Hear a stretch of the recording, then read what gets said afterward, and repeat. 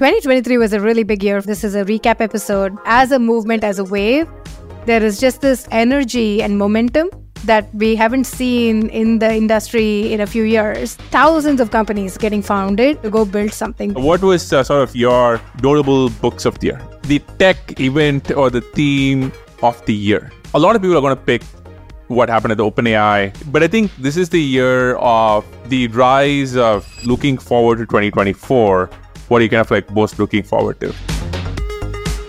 Ladies and gentlemen, welcome to another exciting episode of the Aarthi and Sriram show.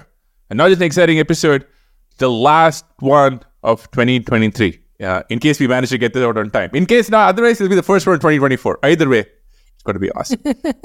And there's been some delays, but we have quite the special plan for you today. But before we get into that, I just want to say for everybody, if you're listening for the very first time or if you've been listening to us for the last few years, thank you so much. We really appreciate it. And what would really help us is if you can give an offering to the algorithmic guards. The algorithmic guards are not pleased easily, but if you want to please them, depending on which platform you use, whether it's big tech, small tech, or medium tech, hit the like button on YouTube, hit subscribe, turn on the bell icon, get your phone buzzing when we drop a new episode. If it's Spotify, leave us a review, go follow us, send a note to Daniel Eck. If it's Apple, leave us a review. Just, you know what to do. But I just want to say thank you so much for joining us. But Aarthi, what do we have planned for today? 2023 was a really big year for us. So we wanted to do a recap. This is a recap episode. Without going into too much detail, we want to just talk through what our life has been, how the show has been for the last year, what we've learned, life hacks for 2024. Just everything that we've lived and learned through this year and what we're thinking of doing for 2024. Yeah, we try and do this, I think, we've only done this show for last year. So, it's a tradition which is now second year running. We tried to do a recap last year, which went really well. It's all kind of just a great moment for us to reflect when everyone's looking back. So I think the first thing is the show, which I think is what we call everything we do here, everything that we jointly put out on social media, the reels, the YouTube shorts, all of it. It has just grown so much. I think when we were last year, we just started this show and we were about 20, 30 episodes in. But this year, and I think there are a few ways to quantify it. As sort of people look at numbers all day, our numbers have more than doubled in so many ways. I think you were pointing out to me the Spotify rap numbers, which are totally blowing our minds. The Spotify rap post was very interesting to me. So, first of all, numbers nerds, right? Like this is kind of what we'd love to do. From every aspect of the episodes of the show, we've grown a lot. Most of our sticky listeners, like the listeners who come in every single week, have joined us for the first time this year. I'm talking like 70-75% of the audience. So thank you. You found something, you found our show and you've stuck with it. That's really great. We have now consistently broken into the top podcast charts. We have a few apps that use this to, we just basically have attribution tied to it and we just measure in a variety of ways. And so we're breaking into the top 100 in a few countries, top 10.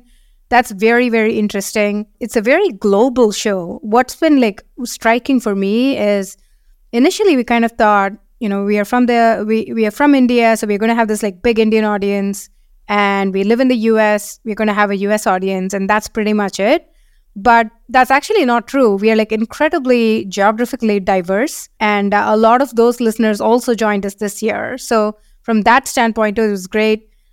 We've tried very hard to keep it to one episode a week this year, and just trying to get content out every week. And it's a lot. We're going to talk about this, but we basically moved cities, moved countries with our kids and everything, and just set up new lives here, and just put in a lot of effort. So it's really nice to see the payback for that. Just having this audience and having people actually listen to this and actually talk about it and share your Spotify unwind and tag us there and all of that. So thank you for doing that. Yeah, I think the thing of the Spotify numbers, and as you can tell, Aarthi is the the very metrics-oriented person in the family. The number which really stood out to me is for a lot of people, and like over 1,000 people, we were their number one podcast that they listen to on Spotify. This blows my mind. And I think sometimes when you look at these numbers, especially in the world of tech, when you're used to these really large numbers, right? Like Facebook has a few billion users and whatnot, you kind of forget what 1,000 people looks like. So this means you could fill up a really large, like conference center, and it would be full of people for whom we are the top thing they listen on Spotify, which really kind of it makes me feel so happy. But also like feels like, okay, we know how to deliver. So if you're one of them, thank you. And also, I hope to kind of keep putting out content and episodes that have a lot of value to you. Yeah, you're right. We are now creators. We never thought of ourselves that way, but this is now a thing, right? Like we are actually like doing this. There are people listening to it. Now it's up to us to actually make it valuable, make it useful.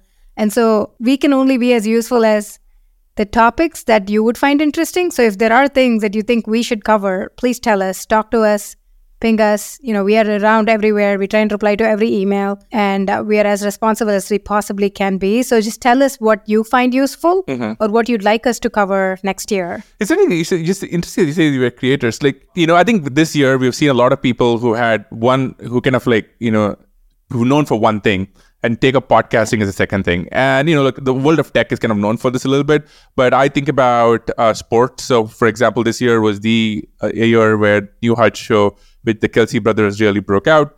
And I'm curious, right? Do you feel like a creator? Do you feel like there is a space for people who have a full-time job in one profession? I'm not going to claim that, we're Jason and Travis Kelsey, but then can also make it work in another profession. So do you feel like a creator?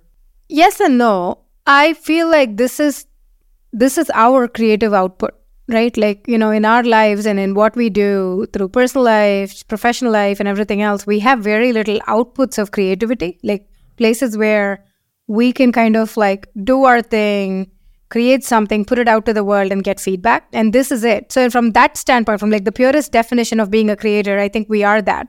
Are we an influencer creator, on an IG or a YouTube creator, that kind of thing? I don't know. I don't know what that is as a norm. I don't know if, that's the world that we live in today or we will live in the future. But I do think of ourselves as creating this show and creating content around it. I was watching one of the Kelsey brothers episode recently, and one of the things that struck me was they talked about how sometimes the podcast is much harder than playing an actual football game, which involves a lot of people, doing really violent things to each other. And one of the most interesting things about this thing that we're doing is it's a combination of so many things. On one hand, you have to have a core that just really works, and a core that is people, that is maybe, that you and me in this case, it's the Kelsey brothers, that is, Paul George, it is Chris Williamson, whoever. And then you need to have a core message or a theme that they focus on. But there is kind of a little bit of a mapping of the art of the conversation, like what Tim Ferriss would call verbal tennis, which I think is a fantastic phrase. I was talking to him about a fantastic conversation he had with a guest who was just really good. They say that guy is just very good at verbal tennis, right? And the back and forth, right? And there's kind of a little bit of an art, the intangible quality there. But then there is a little bit of the, the mechanics of, okay, so do you get famous guests? How do you sort of work on different distribution mediums? How do you take this, make it work for the algorithmic guard? So FYI, if you folks haven't liked and subscribed, do so now. How do you chop it up into YouTube and Reels? And how do you use Substack and email? So there's a little bit of marrying of those two. And for me, I think, so much of a venture capitalist life is you are not actually creating new things. You're often in the service of other people creating new things, and that's the job, and that's fantastic. Yeah. But this has been a fantastic outlet in terms of we have had to figure this out. And for those of you, Aarthi and I and our producer, the Sagnik, who's, probably editing this afterwards, right? We have an innumerable conversation about what is the show about, right? Like, should we talk less? Or should we stay on topic? Should we do more solo episodes? Like, should we anything? And they're all important. And I think figuring that out has been super rewarding. That's number one.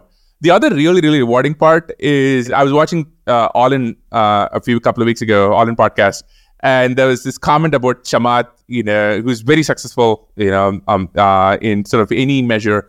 He was walking down the road in Italy or somewhere, and somebody comes up to him and he said, like, I'm a huge fan of the show. And Chamath is obviously just really happy with that. And, I just find like it is amazing when somebody out on the street, somewhere recognizes you. So, Aarthi knows the story. Like, we were traveling recently, and I was actually traveling separately from her, and I was going through airport security at SFO, and I was having kind of a shitty day. I was kind of grumpy about something. Doesn't really matter. And then at security, this gentleman, this Indian gentleman, I'm not going to name, but if you're watching this, you know who you are. Please do ping me. And, he stopped me and he was like, hey, I love your podcast, right? And he listed all these episodes, right, like that we're watching. And, I was kind of, just finished, I was keeping a tray and, I felt so really good, right? You felt like, oh, wow, right? Like, it just feels so good that, this person who's very accomplished in tech, and he had his kid with him. He was just like, he was like, oh, I love this episode with Indra Nui, and I took this thing with Khosla, blah blah. We had this great conversation,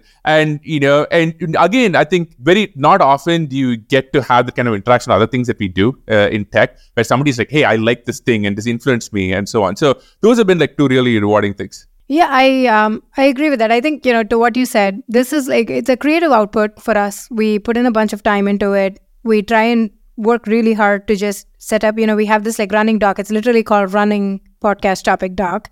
And we put in topics in there, we prep for it, we do a bunch of work there. But I will say, Sriram and I have complementary skill sets, and that really helps. Sriram is like the artist, he's the guy who like has the vision. This is going to go viral, this segment right here. Countless podcasts. He's always like, Kelsey Brothers, this thing, this other podcast, this one just launched, this one just did this. And he's always just like doing this, I guess it's like compete research. Hey, it's an easy job. You gotta see what's out there. You gotta see what people are doing out there. I'm no knocks there. Like, I appreciate it. And he does a lot of these research and all of that. My job is kind of more like a operations kind of person. Like, I will actually make sure that we're doing the thing, right? Like, every week we have to sit down, actually record it, because the artist sometimes will just not be inspired enough to actually sit down and record an episode. That is so true. So I have to sit down and make sure that I like get Sriram to sit down at his place and do this episode and get this delivered over to our other ops person, who's Sagnik, who actually takes it. And poor guy, he's always like, hey, it's Wednesday. Like, you guys have to like really send us in an episode. And he's like doing his part, right? So we have to all work in tandem to just make sure that at the end of the day, there is this thing. Ships. I think there's a little bit of art to this, right? Like, especially, by the way, I think there's a big difference between guest episodes and the ones like this, which you call solo episodes, just Aarthi and me together. Because when you have a guest episode, you have a system because you book them. They're very important. You can have on the calendar. You don't want to waste their time. You want to make sure they have a great experience. So Aarthi and I have like a system and a rhythm, and you also know how you want to kind of take the conversation and you go through it. With Aarthi and me though, for most guests, sometimes it can be challenging. But for Aarthi and me though, I try and study writing a little bit. And sometimes there's a phenomenon where if you, sometimes people say like, you shouldn't actually talk about your work before you've done it. Because if you do so, in your brain, you've already done it. And it's sometimes hard to work up the motivation to actually do the thing. And what I would find is, we prepare for this podcast, I would watch like 5 different things. I would write up the Google Doc, and, I'll go watch like a Huberman or Lex or whoever. I'd be so prepared. But in my brain, I'm like, I already done the thing. And then like 6 hours later, Aarthi will be like, okay, yeah, let's get on a laptop. So like, I don't want to do it. I've already, in my head, I've already done it. And so you're going to go work. And so Aarthi is the one who sort of like, whips us into shape and say, you got to do the thing. So if you're the audience, you want to thank somebody for us getting out an episode most weeks, right? It is Aarthi. A couple of weeks that we missed it, I guarantee it is because like I was too lazy to get shit done. So, but it has been great. Okay, moving on. Aarthi, so what is some amazing or interesting moments from the year for you? Yeah, I just want to like come back to the episode itself for a bit. Like, favorite guests, favorite topics, stuff that I really liked. One, obviously we had a few episodes with Marc and Andreessen. Those have all kind of been like our best listened to, most feedback received, most comments received kind of episodes. To me personally, they're very inspiring. There's one about how to build a startup, like how to be a startup founder. And it touches on some very basic things like, what is an idea maze? We've covered that a couple of times. Yeah. How do you think about starting a company? How do you actually, have that leap of faith and just actually go do it? But also Marc touches on one of my favorite books. It's called The Courage to be Disliked. Right.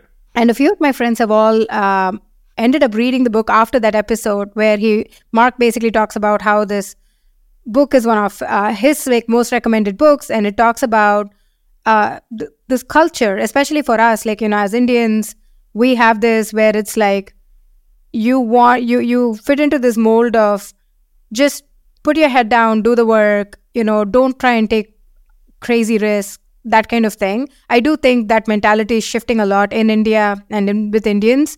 But at least when we were growing up, that was pretty much the norm. Just get a safe job, do the thing kind of thing. And Marc talks about, how this book really is about this author, which just walks through the courage to being disliked and walks through this whole thing. So that to me is one of my favorite episodes. It's also got I think it is our most listened to episode on podcast, if you look at just the metrics as such.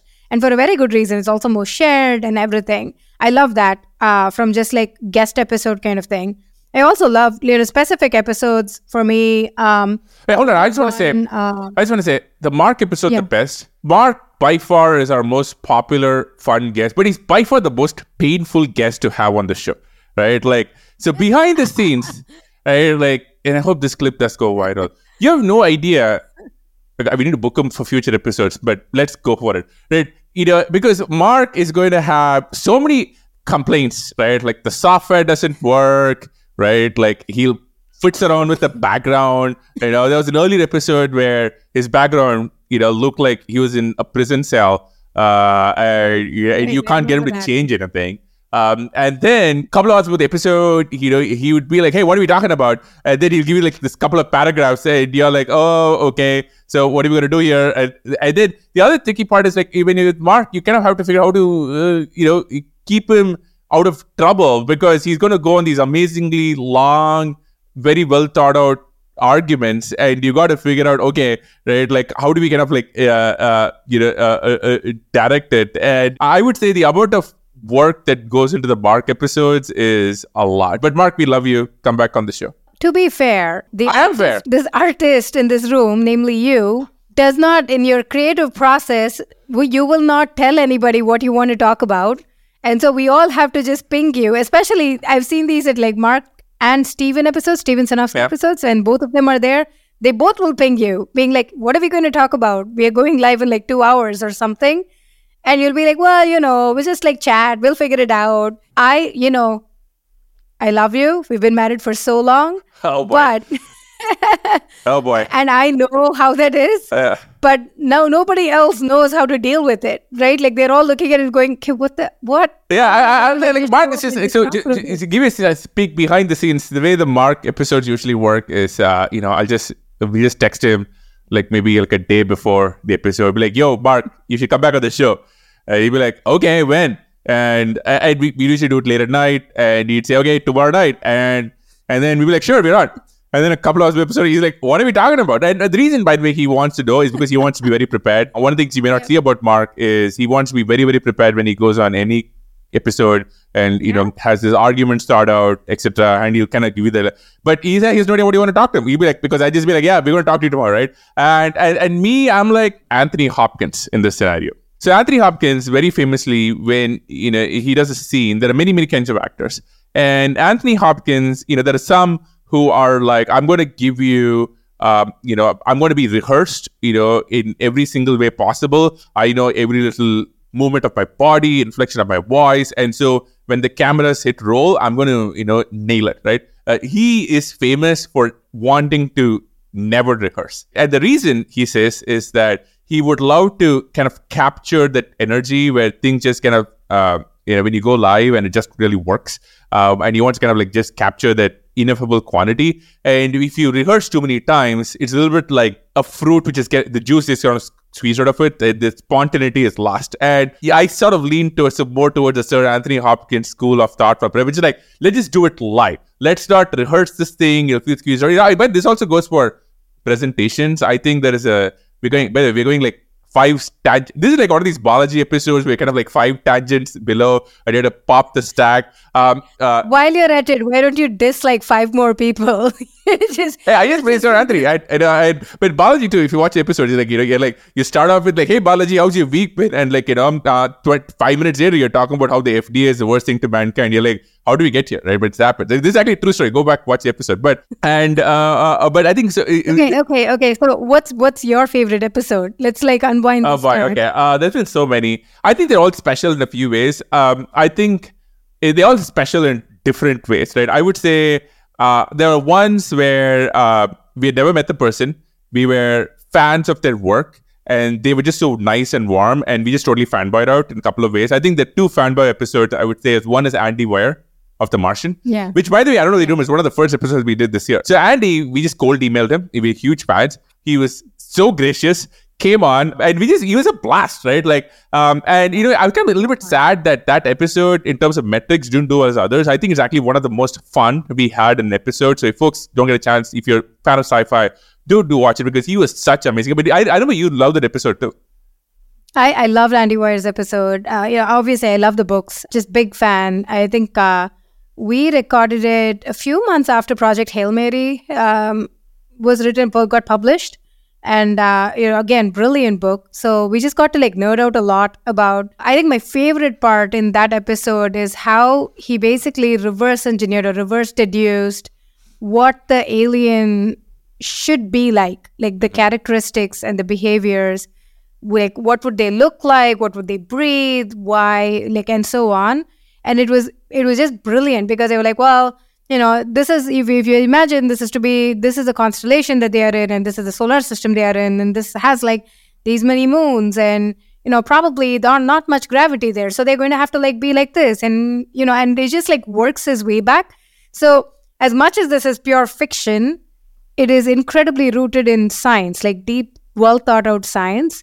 And I love that. Just really enjoyed the episode. If you watch the episode, I think, like Aarthi saying, you'll actually see how he constructs the book because it comes, he sort of reverse engineers the book from the science, which I've never seen done before. Okay, I'm going to give you another favorite one. Anders Helsbrook. Right. Yeah, Anders was great. Anders was so genuine, so charming. After all these years, it just felt like we were back at Microsoft and just getting to like nerd out about programming languages. When we joined Microsoft many, many years ago, Sriram and I would like look up to a lot of these super smart people who like, wrote like the quintessential, the canonical emulation systems or the canonical garbage collector. They're like the people who built these like foundational computer sciencey things. And Anders is very much one of them, right? So it kind of teleported us back to that era of like just working with, talking to, meeting these like wonderful people who are just deep experts, like one of the few experts in the world on this one topic. And they just spent their entire lives dedicated to it and are just so genuine about it and willing to share and so kind about it. Oh, yeah. I just love that. I think the thing with the Anders episode is, I don't know if folks realize this, is before Aarthi and I kind of have this entire career, the last 10 years with you, with your companies, and now, Facebook and Rhythm, and me with social media, is where this previous life I'd be loved programming languages. Anders was a god. And this was a little bit of us, going in and meeting one of your childhood heroes. And there's a little bit of, you watch the episode, and I think there's a YouTube comment which I think nailed it. There's like, Sriram is so giddy, right? Like, and because I was so happy because we never met him when you were at Microsoft, right? And here we are in very different stages of a career. And I was a fan. When you meet like, one of your idols, like a basketball player, like, and you want to show off that you remember all these details. So during the episode, you see me, to be honest, try and like be like, hey, I remember this programming language thing that you did, and blah, blah. And Anders also was so generous, so appreciative. And I think, like you said, there is something so beautiful, almost romantic about this guy, about the idea that you spend your entire life dedicated to this one thing. And you don't know it's going to work. Like when he started off, he grows up in a small town. You don't know it's going to work, and it just worked. And it's just one of the most beautiful episodes. Okay, I'm going to throw some couple of other episodes up to you and see what you think. Nathan Mirwald. Oh, wow. Okay. If you watch that episode, there is this whole story of me running into Nathan, right? Like that's kind of like how the whole thing starts. So I've actually met Nathan in person.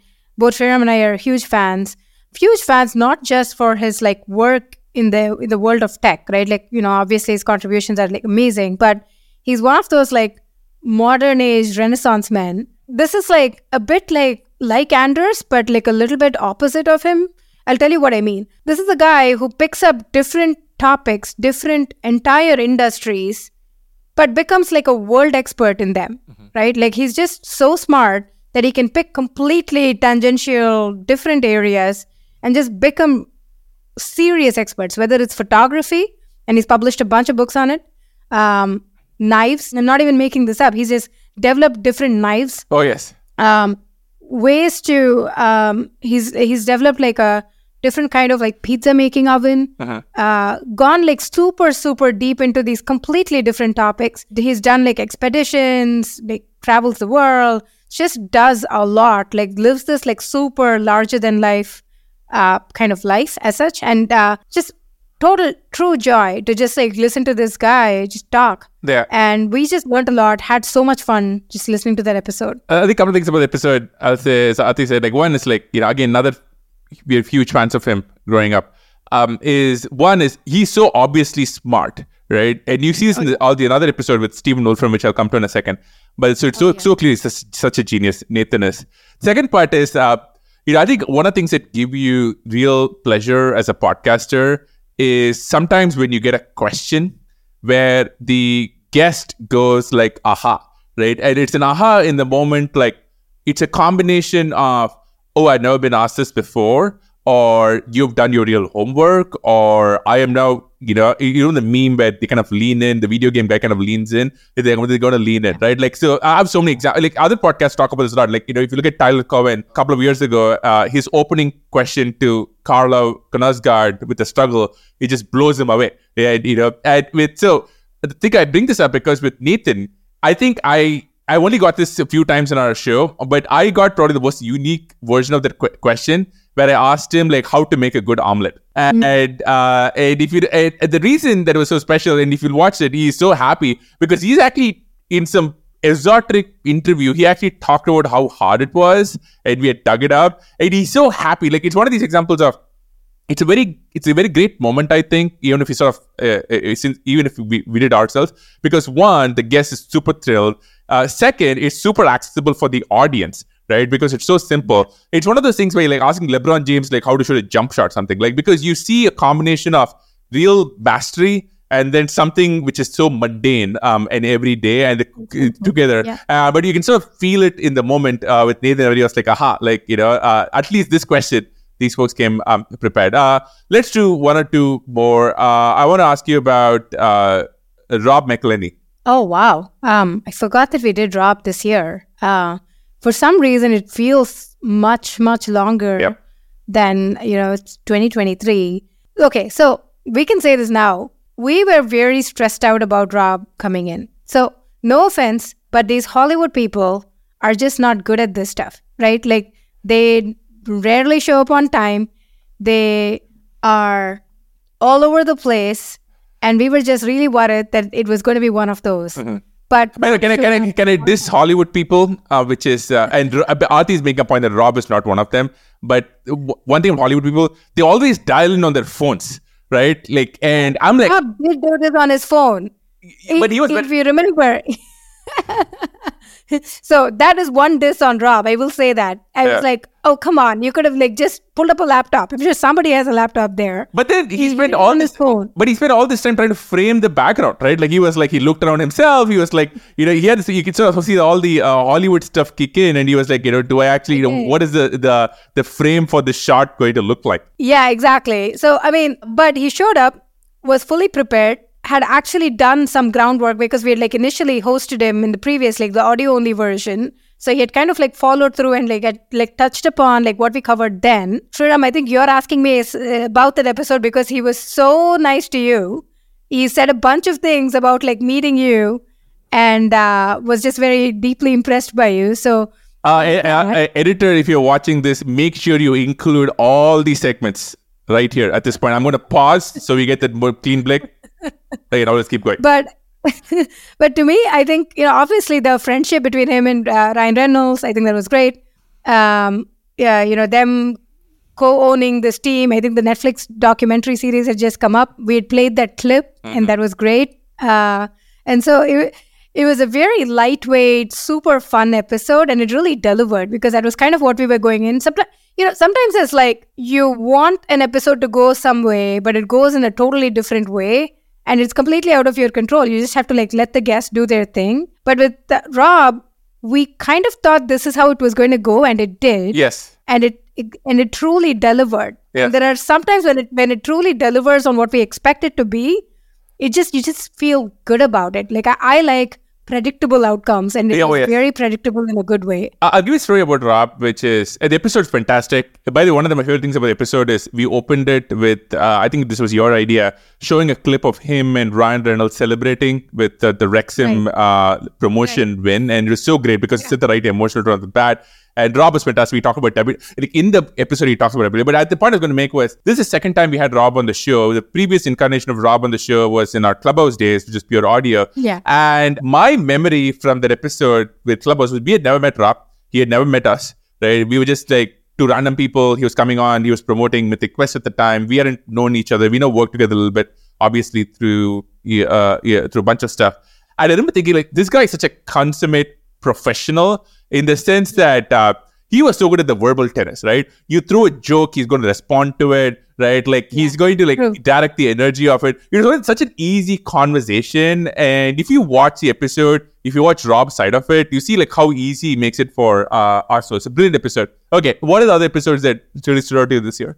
Let's see. I loved all of our just honorable mention, like what we call solo episodes, right? We basically took the feedback from a lot of you listening.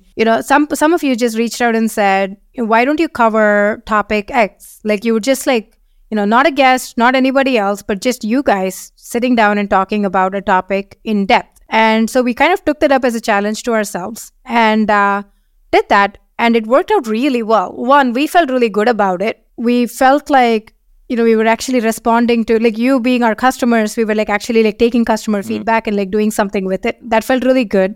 But also these are one of our best performing episodes. So clearly it also worked out well from like a consumption, from like just people finding value in these episodes. It was most of these episodes were shared, and we know because Spotify will tell us these episodes were shared via direct link. So somebody who's listening basically takes a link and just shares it over to one of their friends and say, hey, you got to listen to this kind of thing. I love those. And we covered a whole range of topics, right? I think, Sriram, like one of your favorites, I'd like to think is the one on networking. Mm-hmm. And we covered that in like as great detail as we could. We covered the most recent one was on angel investing. How do you get into it? Why should you do it? Why should you not do it? That kind of thing. We picked a bunch of topics and I loved every one of those. So, I mean, I feel like for 2024, we're going to do a lot more of these. On just me and Sriram just talking and covering topics. I mean, I love guests, don't get me wrong, but like also when we have guests in the show, it's very hard for us to actually have a conversation and opine on things or share, our knowledge or what we've learned there. Because obviously we don't want to like take space away or take time away from the guests sitting here. These solo episodes just worked out great. Yeah, I think it also teaches us a lot about, to use your phrase, our customers, which is all of you watching this, which is we get to do a little bit of customer discovery. And, I think, obviously, the people watching this are from all walks of life in many different ages. But I think the thing which is common among them is they want to just be better at their craft and what they do. Sometimes they have a little bit more of a, like a corporate, professional bias, which they want to get better at the sort of like, at their careers and, and being better at like their job. But there is definitely an element of like, I want to be better at what I do. And that is been the underlying thing? Like Aarthi and I spent a lot of time talking about like what is the show about, and one of the things you always hit on is like our things when we put out content that is about people being better at the things that they choose to do, that always does really well. So that's kind of like been an amazing theme. And if you're watching this, please do reach out to us, send us an email. Like we've done entire episodes because somebody sent us a thoughtful email about it, and we were like, oh, we should absolutely do this because Spencer made a great case for it. So please do, and that we expect to see a lot more. But okay, that's enough on the episodes. Now, 2023, has been an interesting year personally. We moved cities. So talk about that. So the London move, how has it been? Yeah. Look, I mean, our story, if you're joining us, we're a more recent listener. We moved from India to Seattle in 2007. And then we were there in Seattle until 2011 or so. And then since then, 2011, we moved to San Francisco. We've always, wanted to live in San Francisco, wanted to be near startup founders, work with them, start companies ourselves. Like that was kind of the dream. So we spent a lot of time in San Francisco. We've moved houses, we've moved neighborhoods, we've done all of that, right? Especially like once we had kids, we moved to a bigger place from our apartment, all of that. So we've done moves, but all within the city itself. This is the first time, especially post kids, we basically packed our bags and just moved countries. And so now we live in London. We've lived here. This is our 5th month, I think, 4th month, something like that. So like we've actually moved. We now call this home. Our postcode, zip code is all different. And it's very different. It's a different life. I'm actually kind of proud of it. There was a time in our lives where we were like, well, we kind of say we want to we can always move, or we have the ability to move, we can do things. But I never thought we'd actually do it or would have an opportunity to go do it. Or if the opportunity does arise, we would actually be willing to do it, because it is a lot of work. It is stressful. You kind of have to once you've put your roots down, there's so much that you need to do to just start over. And so I just didn't think we were actually going to do it and be serious about it. So I'm actually kind of happy that, 2023, we kind of took it upon ourselves to actually make the move and move countries. I think so much of it, look, obviously there was a big work reason to do this, in the sense that why are we here, sir? I'm like, why? I do try very much to not talk too much about the firm and Andreessen Horowitz here, but look, obviously we are big believers in the UK, and we're big believers in the ecosystem here, especially when it comes to Web3 and crypto. And we announced earlier this year we're going to set up an office, and we're going to do all these amazing things next year. You can read a lot more about it in a lot of other things we do, but there's always, that is kind of the driving factor, right? And so maybe something people don't know is that all this came about very quickly, where we made the announcement, and then Aarthi and I had to kind of figure out, okay, how are we going to handle it personally to actually go make that happen? I would say that, a few things. One is and look, all of this kind of obviously goes to caveats that we have a lot of resource and help that maybe not everyone has. But one is kids are actually very much more malleable than you think, where our kids have sort of adapted very, very quickly, and they're very much younger, so they're kind of both sub 5. So it's definitely a good age for them to go move, and that has been very good. And the second part is, for us also, it's kind of hard for a couple of months, but now you kind of have your systems and people and rhythms and the gym that you go to and all of that, and you feel a lot more grounded. I don't think it was a good muscle to exercise. And and I was thinking about, for example, NBA players, right? Every couple of years, if you're not a really top tier superstar, you may be traded, and before you know it, you're I'm getting a call and being traded to this team, and you have no time to prep, and you're going to show up practice, and you got to. And I was thinking about them renting a house and all that, and I think it's kind of a good life skill, because it makes you, one, be very portable in your things, right? So, for example, we left so much of our things behind, or or gave it away or whatever, because we're we don't need much, right? Honestly, I spent a lot of my time just thinking about my laptop and computer setup more than anything else, and so did both of us. So you realize you don't really need much. The second part of it is that it also gives you a chance to clean house on your habits and routines, and a little bit spring cleaning in a way. So when we moved here, it was a chance for us, because we had to put everything from scratch, right? We had to put together outside the kids' routines, where are we going to go to a gym? What is a nearby gym? Where do we want to like go do all the other things that we go to? What is a good restaurant we should order takeout from, or any of the little things that make up life? You kind of have to figure out from first principles, or at least things that you like. Or the nearby coffee shop that you want to go maybe do a meeting at, or go take your laptop to. And I think doing that from scratch, it kind of gives you a chance to basically redo a lot of your habits, which has been very useful for us. Yeah, I agree with that. All of that. I think, look, I will say this. We always like to think we are portable. I think most people, most couples would like to think, oh, you can just do it. I think when push comes to shove, would you do it? If you had the opportunity to, would it be worth it? And how do you quantify whether it is like has been a good move, has been successful versus not? You kind of have to figure it out.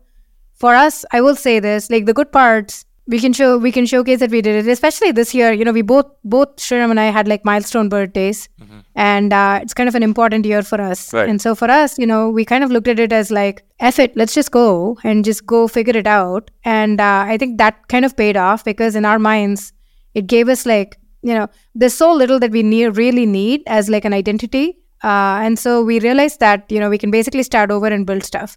So Yeah. That was one. Yeah, I think moment which I think about is when Brian Armstrong came on our show and he said, if I want to rebuild Coinbase, I can do it with my laptop because I've done it before. There's a little theme Yeah, of like, exactly. yeah.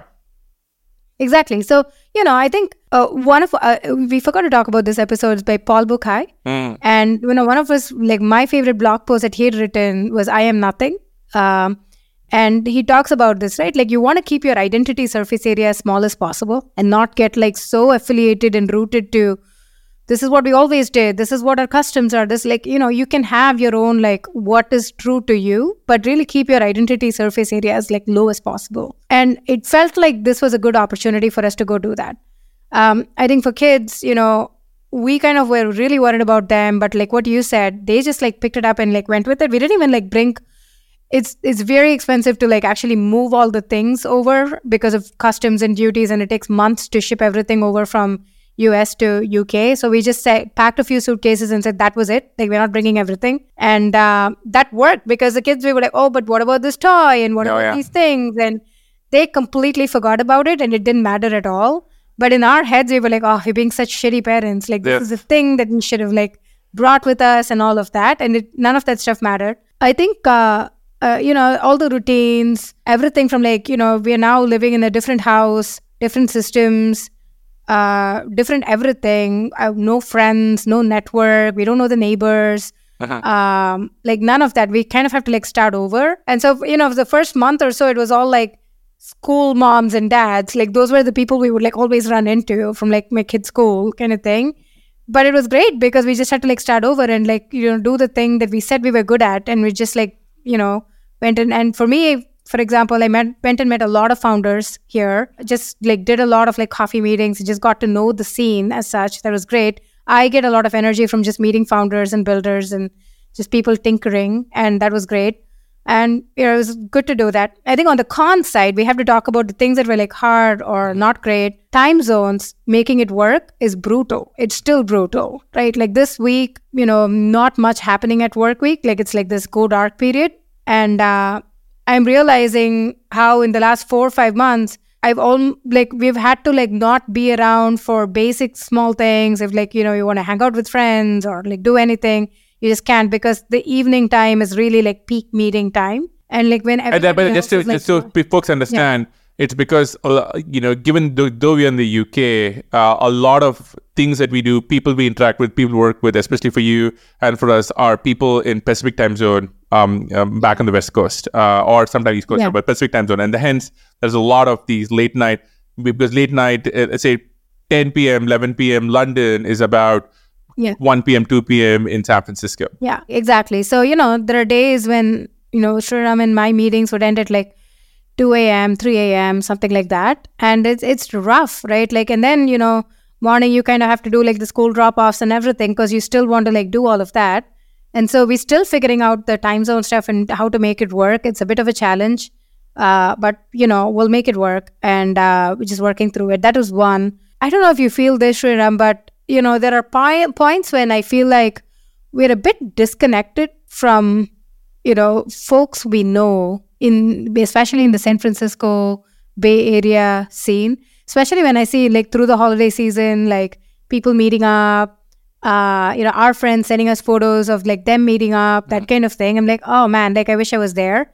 There's a little bit of that. Yeah, I don't know if you mean, feel that way. I think yes and no. I don't really feel that because I think obviously, look, there are people sort of we knew very well San Francisco, we don't get to see, but in sort of the more broad tech scene, quote unquote, I feel like the moment you open up X or the moment you open up, I don't know, Signal or Telegram or Discord, you're so plugged in to anything and everything, and you don't really feel away. But it is true that, given that we lived in the Bay Area for so many years, so many of our people we kind of hung out with, just socially, and, our parents of other kids or whatnot, we all live in the Bay Area. So that you definitely feel more disconnected from them. And I sort of aware of the fact that'll probably change with time in London as we kind of get to know more people here. But that's definitely a fact. And then just one last thing I want to leave with is we went to India last week. Holy shit, it was such a game changer to have like a 14-hour, 13-hour flight. Oh, yeah. As opposed to like a whole day of traveling. Like for folks who've traveled from West Coast to anywhere in India with kids, you know what exactly I'm talking about. It is crazy. Like you kind of have to like plan, like in the olden days, you went for like a month-long journey in a ship or something. And, here, London is so in the center of the world that you could basically go anywhere in the world within like a reasonable amount of time. And that is a true game changer. Like, for us, we travel a lot. Sriram travels a lot. I travel a lot.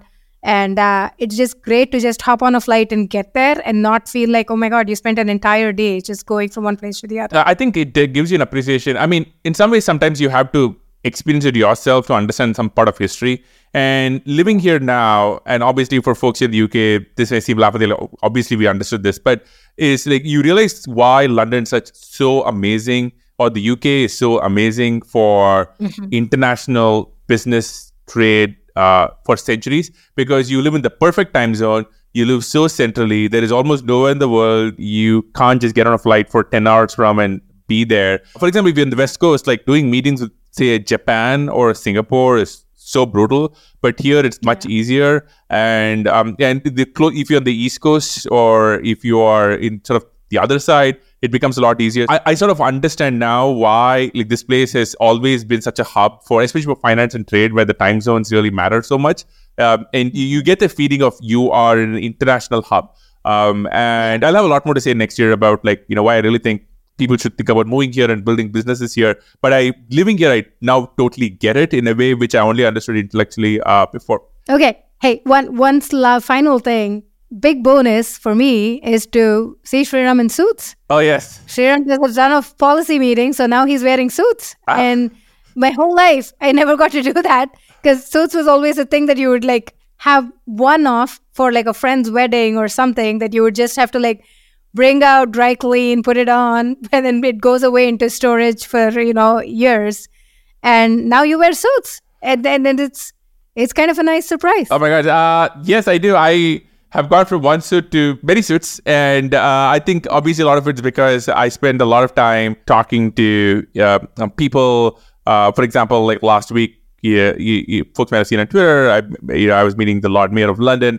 I met the King, His Majesty at Buckingham Palace, which was nice flex there. Yeah. Hey, you know what? I'm gonna. I think that's a flex I'm allowed to make. That was very cool. That was a very, very cool moment. And all the things, like you want to feel like you are dressed to pay respect to the institution that you're in, and because these places and the institutions have several hundred years of history, if not more. So gotta wear a suit. So yes, I have now sort of, who's a guy on Twitter who talks about dressing a lot, right? Like, I need to kind of get him to go evaluate some of my suits, because I have a few now. But that's been fun. Well, I'm not sure it's fun, but definitely been a change for sure.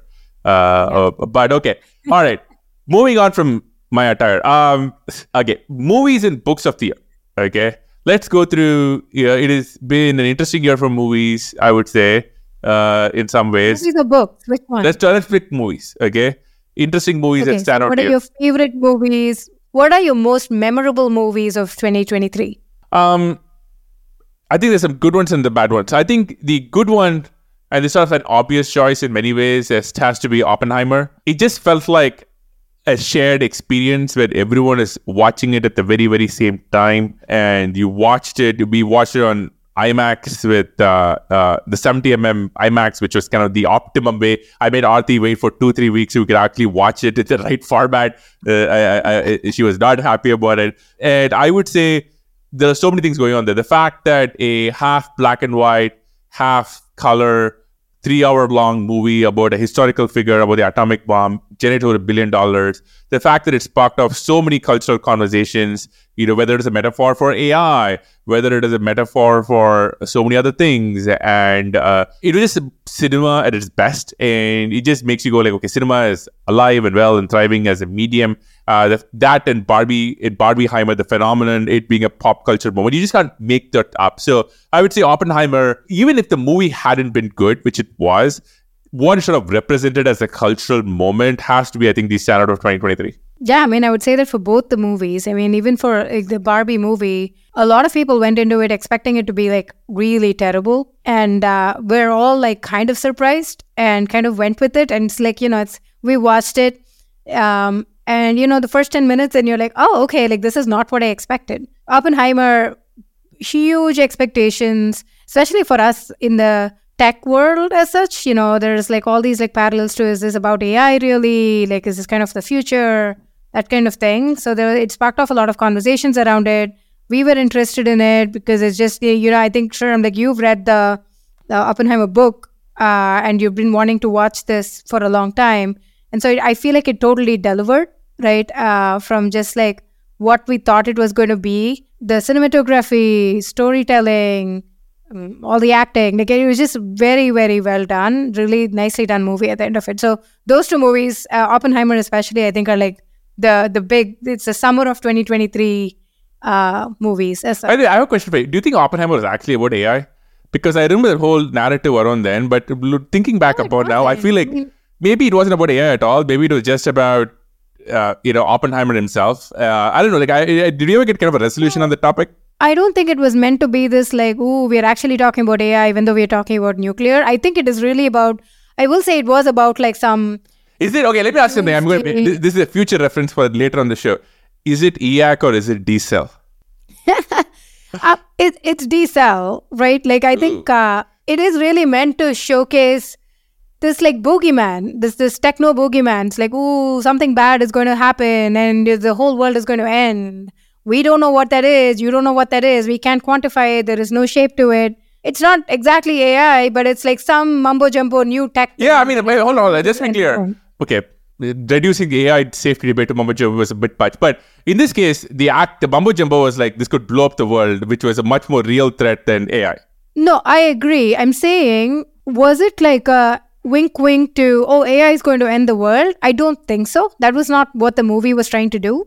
But I do think the movie was D-cell in a way that it was trying to be, there are all these technologies that could be bad, who knows? And, one of them could like really wreck us. Like that was kind of the overarching kind of narrative. Like they didn't pick on like any one thing, but it was going to be like, who knows these things, tech bad kind of thing, which I take huge issues with. Like at the end of the day, it's math. Like, okay, fuck off. And you just can't be like, who knows what these are going to be? Well, tell us what that is. Like, what should we be afraid of when no one will? Well, I would say the movie would say the thing we should be afraid of was what Matt Damon says, which is like, zero would be nice, right? Like, they're blowing up the world. Like, that's the line. Okay, but okay, let me ask you. So, we are officially saying Christopher Nolan, D-cell, you heard it here first. What are other movies that struck you this year? Or what are the themes about cinema that struck you this year? Themes about cinema. The John Wick movie showed up, I think, that was final chapter. That was brilliant. It was good. Really not the final chapter, by the way. I think there are rumors, maybe confirmed or not, that they're No way. Oh, yeah. Really? Okay. Which is why I think, so I'm blanking on whether Keanu Reeves said this, but I'm pretty sure he did. But apparently he wanted, spoiler alert for those of you who have not seen John Wick 4, it's brilliant. But in the last sequence where he sort of lies down on the steps of Sacré-Cœur, if I remember, right? He's supposed to die. Yeah. They're supposed to show him actually die. Yeah. But in the movie, they kind of leave it a little hazy, right? Like they never actually show him die. He just lies down. And it is because I think there was pressure to leave open the chance of a sequel. And I think I read somewhere, I could be wrong, about them actually think of making a sequel. But that movie was brilliant, right? Like, if you folks haven't seen it, highly recommend watching it. The fight sequences, the visual style, there's so many diverse styles in the movie. The Tokyo sequence, the stairs up Sacre-Cœur, and then the contrast with the duel at the end. There is so many things which is you just peak poetry in cinema in so many ways, I think. Brilliant. Yeah, really well. Can I say, Sriram, totally a different honorable mention movie, which you didn't put it in your list, but our daughter really likes it, and we have to mention it. It's the new Paw Patrol movie. Yes. Which has been which Sriram has been so surprised by. I don't know why he's so surprised by it, but he loves the plot of it. We watched it twice already. Oh, gosh. Just in the holidays. Yes, I love this movie. So, all right. So this is, if you folks are parents, people are going to sit right up and everyone's going, what are we talking about? Okay. So for those of you who are not parents, Paw Patrol is one of 2 or 3 incredibly popular franchises. If you have a kid under 6, 7, 8, you definitely know. The other is Bluey. There's a couple of others. And the basic premise, you basically have this kind of cast of superhero dogs, pause, spoiler, and they go save the day. Now, there is this animated show, which I think has several seasons. And I think every format of the show is kind of like this Saturday morning cartoon procedural. There is like usually a gosh, I can't believe I'm spending so much time explaining this, but let's finish this. So there is usually like a pup going up a tree or gets lost. There's a chicken which gets lost every single time, and the pups have to go and rescue them. Right? And every pup has a thing. One of them is very good at water and fire, and they go do their thing, right? But the pups are in character development, and if you look at the show, it gets like, you're like, okay, it's very much a pattern here. And if you're a parent, you're kind of watching this when your kid is watching it. And so the movie which just came out is a sequel, by the way, is 2 things. One is they expand the franchise in a different way, which has been explored in the TV show before, but the first time movies, which is they get superpowers, right? They get asteroid, they become superpowers, they become like the Avengers. But the thing is, it now has great character plot development, upgraded CGI. You can actually watch this. It's super fun. It's super fun to watch. So I really like the movie, and it's a hit with the kids. So huge thumbs up for the Paw Patrol, the Mighty Pups movie. Yeah. Yes. What do you think of the Spider-Man movie, the Spider-Verse one? Oh, again, brilliant. I think, so I'm going to try something else. So I would say one of the big themes of 2024 for cinema has been the slow spiraling and the obvious downfall of the Marvel Cinematic Universe, right? And there's so many things. Oh, yes, right? I never thought you would say that, Sriram. Yes, and this is so hard for me to say, but like many others, I was obsessed with Marvel. I would watch every movie. The feeling when the flipbook animation plays at the beginning of a movie was just spectacular. And you were like, and I think some of my favorite cinema moments, whether it's I Am Iron Man to the Guardians of the Galaxy first movie to like Wakanda Forever to my favorite is the last sequence in Avengers Endgame. Like some of the best cinema I think ever created. They kind of figured out so many things, how to build this multi-movie franchise, how to do a superhero. Like before the first Avengers with Joss Whedon, nobody had figured out the superhero team-up movie. They did figure out all that. But I think for the first time, and this has been explored in multiple sort of media, I didn't feel like I wanted to go see movies. I didn't see Ant-Man and Quantumania. I haven't seen the Marvels. I think we actually saw Ant-Man and Quantumania on a flight. I haven't seen the Marvels yet. But there may be 1 or 2 others which I'm actually just missing and to lack of interest. And there are many factors. They obviously also been impacted by too much TV on Disney Plus, and obviously Jonathan Majors getting convicted and his legal troubles, which has happened. So, but the TLDR is that Marvel is no longer must-watch content, and there has been a question about whether superheroes movies are a little bit like westerns from 1960s. So if we go back to 1960s, 70s, you get this like huge series of westerns, which my dad was a huge fan of, and then they kind of died off because there was pleasure.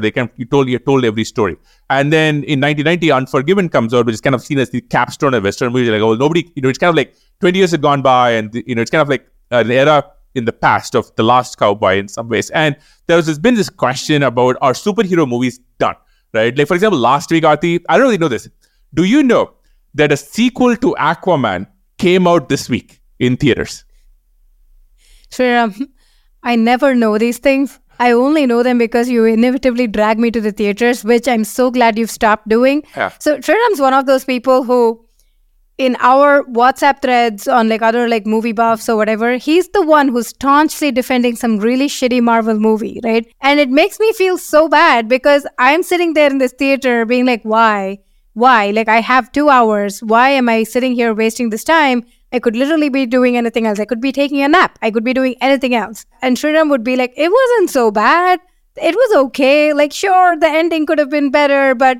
And it makes you feel so bad about it. But now I'm really glad that things have gotten so bad that even for Sriram's low bar, it is now even lower than that, where he's like, all right, you know what? I just cannot defend this thing anymore. Oh gosh! By the way, we had a great... I never know of these movies coming out because they're all so bad to me. Yeah, this week, I think they kind of slid it out in a week when nobody wanted to watch it. Is the second Aquaman, which is the end of the DC extended universe, and people are like, please just go to it. Let's get rid of this.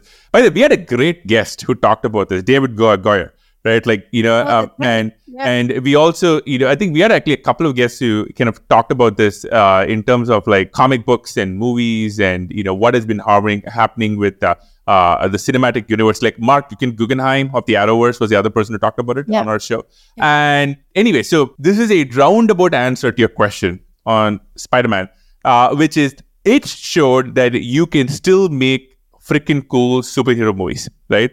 It was so fresh, right? It was a sequel to a very beloved first animated movie. And the sequels always have a huge challenge of like, you have to stay close to the spirit of the first movie if it's a hit, but you got to go different in so many ways. This movie did all of that. It was so creative with all the different Spider-Man and expanding the character in so many ways. I think the only part I didn't love was it was a little bit of part 1 of 2. So you kind of have to watch the other movies, I think, coming out in a year or two because of the strike. Yeah.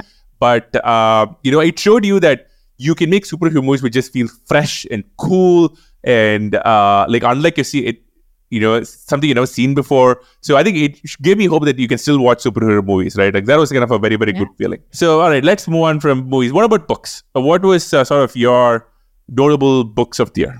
Notable books of 2023. I mean, honestly, I did such a poor job. Sure, you were much better at it. Initially, I wanted to be like, oh, well, I'll try and do read like 1 book a week kind of thing. Fell way short of that, was just really bad at it. Same with just like, keeping in touch and all of that. Like, I just think like all my systems, everything got changed. So hopefully 2024 will be better. But there were a few books, for me at least, it stood out. Given that we are in this tech world and tech industry, it's a bit of a cliche, but I really did like the Elon Musk book. I lived parts of the Elon Musk book. True, that's right. Yeah.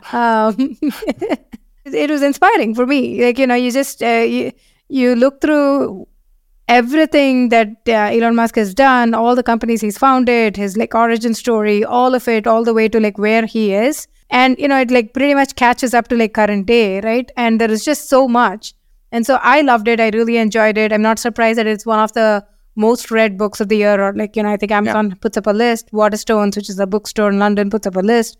It tops like all of those book lists for a very good reason. I think that was good. What was? That book was a bit hard for me to deal with because I think that I'm going to try to do something else I want to talk about, which is the Michael Lewis book. But that book, if you look at the Walter Isaacson book, it's there are 2 parts. There is the part which is, I would say, everything before the Twitter acquisition, where Walter looks at as the historian, right? He's like talking to all these sources, he's looking at papers, Elon's troubled childhood, a lot of that. And then there is a part of Twitter and X, which I think, one, obviously, personally, I played a little bit part of it. If you haven't heard of it, go Google me and you can sort of find more things. But then there is Walter's also in the room. And so I think for the very first time, he's playing the role of a journalist, not so much of a historian or, kind of an in-room observation. He's kind of seeing it live. I had a chat with Elon about this because I saw him recently and I realized that he hadn't read the book at all and he was asking me about it. And I realized that, there were meetings and conversations where Walter and I on the same meeting, and his memory of the meeting is so different from mine. And not in a way that it's inaccurate or dishonest, but more about like my memory of what was important in that meeting, who are the key players, what was the key decision, what was actually going on in terms of the key technical or the business to be made. was very different from what Walter was observing. Maybe it's partly because he's kind of focused on the human drama and I was more focused on the business and the product side of things. But another element of it is like, I don't think, Walter has been in the room for many of these meetings where you're kind of making key technology platforms or product decisions. So he doesn't understand, like, when an engineer is making a presentation, like, this is actually what's happening. And this is the person he has to convince and what's going on. So that book is a bit hard for me. But I do think, obviously, it's such an impactful book because Elon is such an impactful person. And I think it's a very, very impactful book. I'm going to say we had a lot of honorable mentions. There's going to be a dishonorable mention here.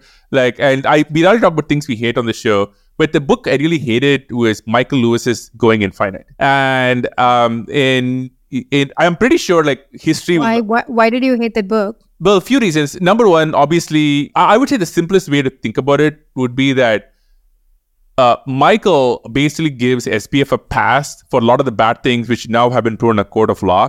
And in some ways, the whole book to me read like Lewis couldn't reconcile with himself the fact that he had been hoodwinked. And he couldn't accept it. So he had to find so many ways. I think there's an interesting sentence in the book where near the end, he says, like, SBF comes up with all these explanations for what has happened. And he says something like, and they've proven annoyingly hard to rebut. Not true. They've been very easy to rebut, right? Like, very, very easy, right? Like, a lot of people have done it on X and, obviously had a jury which is kind of convicted him for some of these things. But, Lewis, I think, just couldn't bring himself to say that this person he was kind of fallen in love with in a way who had kind of fooled him. And I think the whole book is a little bit, I think, of a defense case for Michael. And I would say, it was just very frustrating because SBF, in my opinion, caused so much damage to the crypto industry and, the technology. And a lot of people had been, like, financially impacted by it. And I think Michael Lewis had a front row seat. And he could have probably written something very, very different, but he chose not to. It also very interested me that he chose to come out with the book the week or the month before the SBF trial. It'll be very interesting if the trial had happened, and then he'd be like, he's now convicted, what's going to happen? So, and I'm not the only one. A lot of people are very frustrated by it. That book was very, very frustrating before what it could have been and what it turned out. I do think the common element here between this and the Elon book is that both Lewis and Isaacson maybe are not the best documentarians, right? Like, they're not the best people to document what is happening in the room.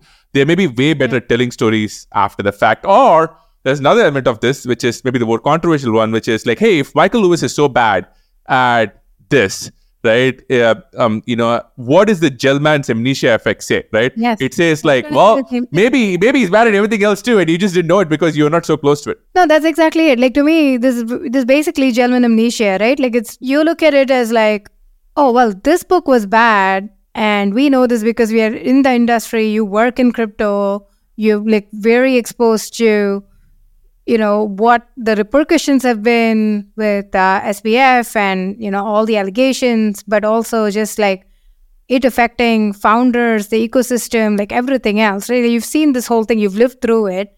So that this book was just such a disservice to all of it. Like, just did the worst possible job and tried to just get away with it. To me, I look at it and go, this is probably true for all the past books of Michael Lewis, right? Like, why would you think that he's like, this is an exception, not the norm? And similarly for Walter Isaacson's too, right? I look at it and go, okay, but what about the Jobs book? But what about all these other books? Oh gosh, right? yeah. There are lots of the Jobs book, so disappointing. Same thing. Sorry, yeah. Yeah, exactly, right? Like, so maybe these are not the right people, to what you said, to like tell the story. And maybe we need to have like different folks who actually understand what founders do and what builders do, and to be able to like tell the story, because I do think storytelling is important. As cliche as it sounds, some of you who I've met in person, you've all heard me say this: founders are the cohort of people that are going to change the world. Like, you want to encourage more people founding companies, and so storytelling is a really important part of that whole exercise, because you want to have role models, you want to have these stories, but you want to also pick the right storytellers. And I don't think these are the right people. And I think part of what Sriram and I do through this podcast and just us being out there, telling stories, is that, we are from this world, we are from this industry. And so we're doing a small part in just being this conduit with like having these right kind of like guests and having conversations here so that we can actually tell the story from the people themselves. Yeah. Agree. Next up, I think, and maybe we can just pick one because I think we have the same one. The tech event or the theme of the year. Okay. Oh, And yeah. let's do that. What do you think, Sriram? What was it? I'm going to combine a few. I think this has to be the year of a lot of people are going to pick what happened at the OpenAI and all the drama surrounding it. Yeah.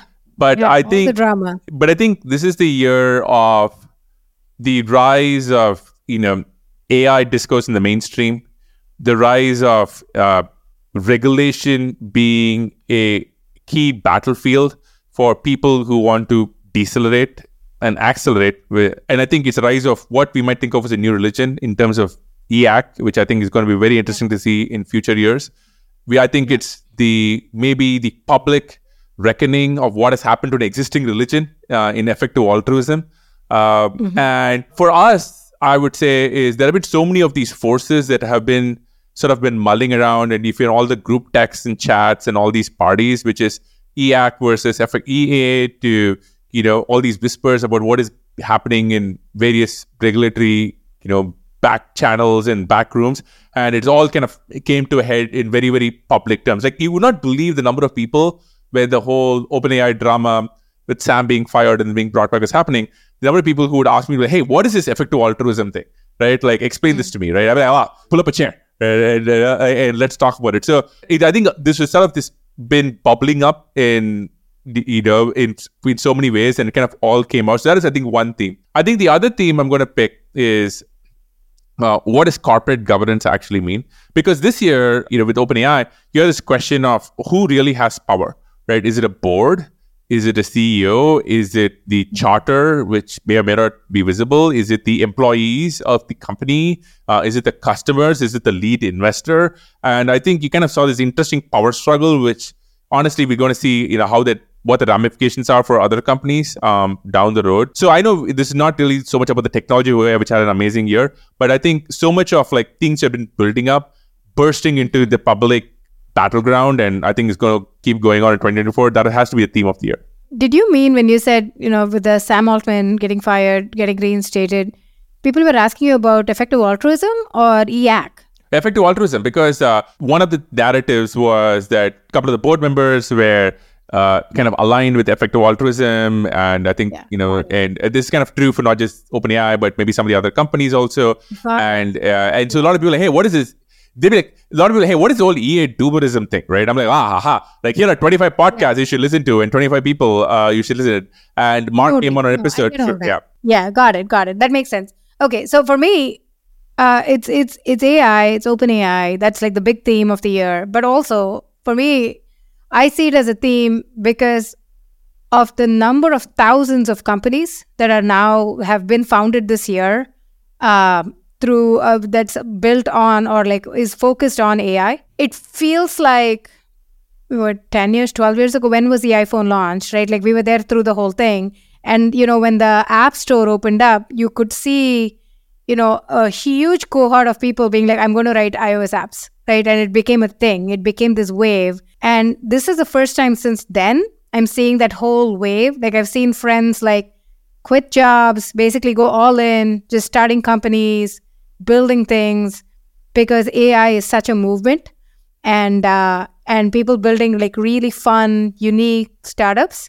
And that is amazing to see. No matter what happens to the individual startup story itself, I think as a movement, as a wave, there is just this energy and momentum that we haven't seen in the industry in a few years. And it's really awesome and exciting to go see that, to just get thousands of companies getting founded to go build something there. So, and not just on OpenAI, not just a specific platform, but just full stack problems, being able to go solve for different kind of use cases. It's just amazing to go see. Yeah, I think the thing with AI is, obviously, there's been a lot been said about how it's maybe one of the more transformative technologies you might see. But you're kind of seeing some of the patterns that happened with previous technology waves, which is regulatory capture, the press narratives, all happening in such a more compressed time frame. If you think about, say, the mobile era, from the launch of the iPhone to maybe the key apps like Uber or Twitter happening, that kind of took like 5-6 years, maybe longer. And with AI, with say ChatGPT, I think launched maybe around this time last year, right? Been maybe a year. From then, you've seen GPT-4, you've seen open source AI, you've seen likes of Mistral, you've seen other companies like Perplexity built on top, you've seen all the generative AI stuff with Midjourney, and all these things have been happening, and it's happened in such a small period of time. And that is only the technology side and product side, and the fundraising side. There has been the regulatory conversations. The UK had the AI Safety Summit. There's been the Biden executive order. So many other things which you're missing. So I think you're speed running a technology trend, and that is not going to stop in 2024. And that's going to be very, very interesting to see. I think it's going to impact crypto as well. I think the intersection of crypto and AI is going to be very, very interesting. You're starting to see crypto prices really tick up, and that's going to be interesting as well. So yeah, I think 2024 is going to be very, very interesting. But I think the rise of EAC, all the narrative and AI has to be maybe the story of 2023. Okay. One final question, I think, maybe, which is sort of like, when you sort of look back upon 2023, what do you kind of see as big life changes that has kind of like worked out for you, habits that have worked out for you? And then also looking forward to 2024, what are you kind of like most looking forward to? I mean, I think we talked about books, but one book I forgot to mention that's had like a pretty deep impact was Peter Attia's Outlive. Mm-hmm. And, if you're in the world of like listening to a lot of the top podcasts, you probably have listened to Peter Attia. He has this like really great podcast. Him, Andrew Huberman, these are like the big folks that cover health, wellness, fitness, all topics around it, but in like a very scientific, rigorous way. And, Peter Attia is somebody I followed for a few years, listened to all of his content. And so the book itself was not a huge surprise because it felt like a packaging of like a lot of his like podcast content and just content that he puts out there. But it kind of like all of it, reading it together, kind of, it sounds kind of dumb, but it made me kind of take my own health seriously. Over the last 5-ish years, for me, health-wise, like I started out as a young adult being an athlete, really focused on health, being focused on fitness. I was one of those people who knew what VO2 max was and was measuring it like way back in the day, right? Like I was like really into it. And then for the last 5-6 years or so, I kind of like got off that treadmill. Lots of stuff in the pandemic, kids, everything. And it was kind of good to like reset. I think the move also helped a bit to kind of figure out, okay, you have to make time for it. And I think Attia talks this as like not so much lifespan, but as health span. It's about like what kind of quality of life do you aspire to have, like right now, but also the last few years of your life, how do you want it to be? Do you want to be bedridden, alive, consuming a lot of pills and just like not healthy? Or do you want the last few years or the last decade of your life to be like really healthy, joyous, being able to be independent, that kind of thing? And you really kind of start taking yourself seriously, kind of working backwards from there. So to me, that kind of had like a really big impact. I highly recommend the book. I recommend, Attia's content, all of it. And it helped me just in the last 4 or 5 months, just reset and take health more seriously and actively train. So I now like lift a lot, do a lot of weightlifting, do a bunch of I've always been a runner, but now I'm just more focused on like specific goals on running than just like go out and just run kind of thing. We also got to know some people in the fitness world like Robin Arzon who kind of have this down to a T, right? Like her system is so inspiring, and not just for Peloton, but she's like a runner. She's written books on running, and just like a really good inspiration person to look up to. So just having these people in our sphere and reading books has helped me a lot to like shape and develop my thinking on how to think about fitness and wellness and just overall health and stress management and all of that. Which I think maybe I was glad you didn't mention, because I wanted to mention this person. I think the person who I think is really shifted my opinion on this, outside of Huberman and Robin and a lot of these folks you mentioned, is Brian Johnson, aka the Live, Don't Die guy. Now, Brian, I think, is really interesting. He's going to be on the show pretty soon. I actually want to go back because I think there's a book which Brian recommends, which I highly recommend people here read. It's called Zero, The Biography of a Dangerous Idea. And it is the book about the invention of the concept of zero in mathematics. The book does a great job, but basically, if you haven't thought of zero, feels blasphemous, and sometimes it was blasphemous literally, to have a concept of nothing, right? And he talked about like how, the idea of nothing as a mathematical construct took centuries to evolve, and kind of like political and religious fights over it. But it kind of gives you the idea of like the sense of first principles being a thing of like, okay, let's deconstruct things to the simplest thing. But I think the zero, the book tells you like sometimes maybe there is this other idea which makes you want to question the fundamental platform on, for everything and maybe there's something else out there, which is what the number zero seemed like to a lot of our ancestors. And Brian Johnson talks about it in terms of his personal journey, and in terms of how, he thought about, okay, I can basically go on this life and I can be a little healthier, or I can try and reverse aging, right? His tagline is "Don't die," which is a little bit facetious, but also kind of have a spirit, which is like, seems so crazy. And I think he is so interesting because he's not for everybody. I'm sure people will think he's crazy or out there, and he's like a rich tech person who's spoiled and he looks weird. But for me, I think he's out there, pushing the frontier forward and sharing it with a lot of people. And he's very clear that you can kind of pick whatever works for you. And I'm just happy that he exists, right? And whether you like him or hate him, you can't ignore him, right? Like, he invites conversation. And so some of the things that he's talked about, I try to incorporate. But I think his philosophy and how he's kind of approached, building content, building a moment, and kind of like taking an idea has been super interesting. So that's, I think, that's been kind of more recently, the last few months have been a big part of my life.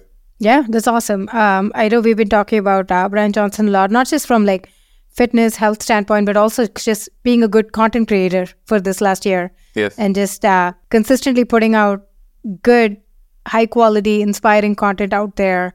And, as facetious as Don't Die sounds, it's like, it's the spirit of it, right? It's like to want to be able to take yourself, your own health seriously. I think we all kind of like reach that point in life where we're like, yeah, like, if you don't do it, nobody else is going to do it for you. You just have to like pick it up and think about it. So I think we are kind of there right now. Yeah. And I think, we're kind of running out of time. I would say we'll probably go to a different episode later on 2024 and our plans and productivity and some of our plans. But we have a lot of things planned for 2024. The show, how we want to, we're going to expand in many different ways. It's not going to be just a show. It's going to be many things. And, I mean this, like, it's the end of the year. And I just want to say thank you so much for everybody who's kind of been a big part of this journey, continue to be a part of this journey, whether you've been with us since the early Clubhouse days or before, or whether this is the first episode. We really appreciate it. As you can tell, we could not do it without you, but this has been so much fun, and there's going to be a lot more in 2024. Yeah, I agree. We will do probably another episode in 2024, just projects we're working on, things like that. I think it'll be fun. But this year was so fun for us. It's just great to, sit behind in front of this camera and just record, put out content, and just see the reaction, see the comments come through. So don't stop. Keep sending us feedback. And we are looking forward to showing up at least once a week and putting in an episode every week there and just keeping consistent at it. I will make sure that happens, whether the artist in this room likes it or not. We'll see if the inspiration grabs me, right? Like, we will see. But no, it's been great. And wherever you are, hope you had an amazing year. Hope you kind of like, curled up somewhere warm or cold or whatever your choice is. And hope you have a wonderful 2024. But New Year. Happy New Year. See you next time. All right. See you, folks.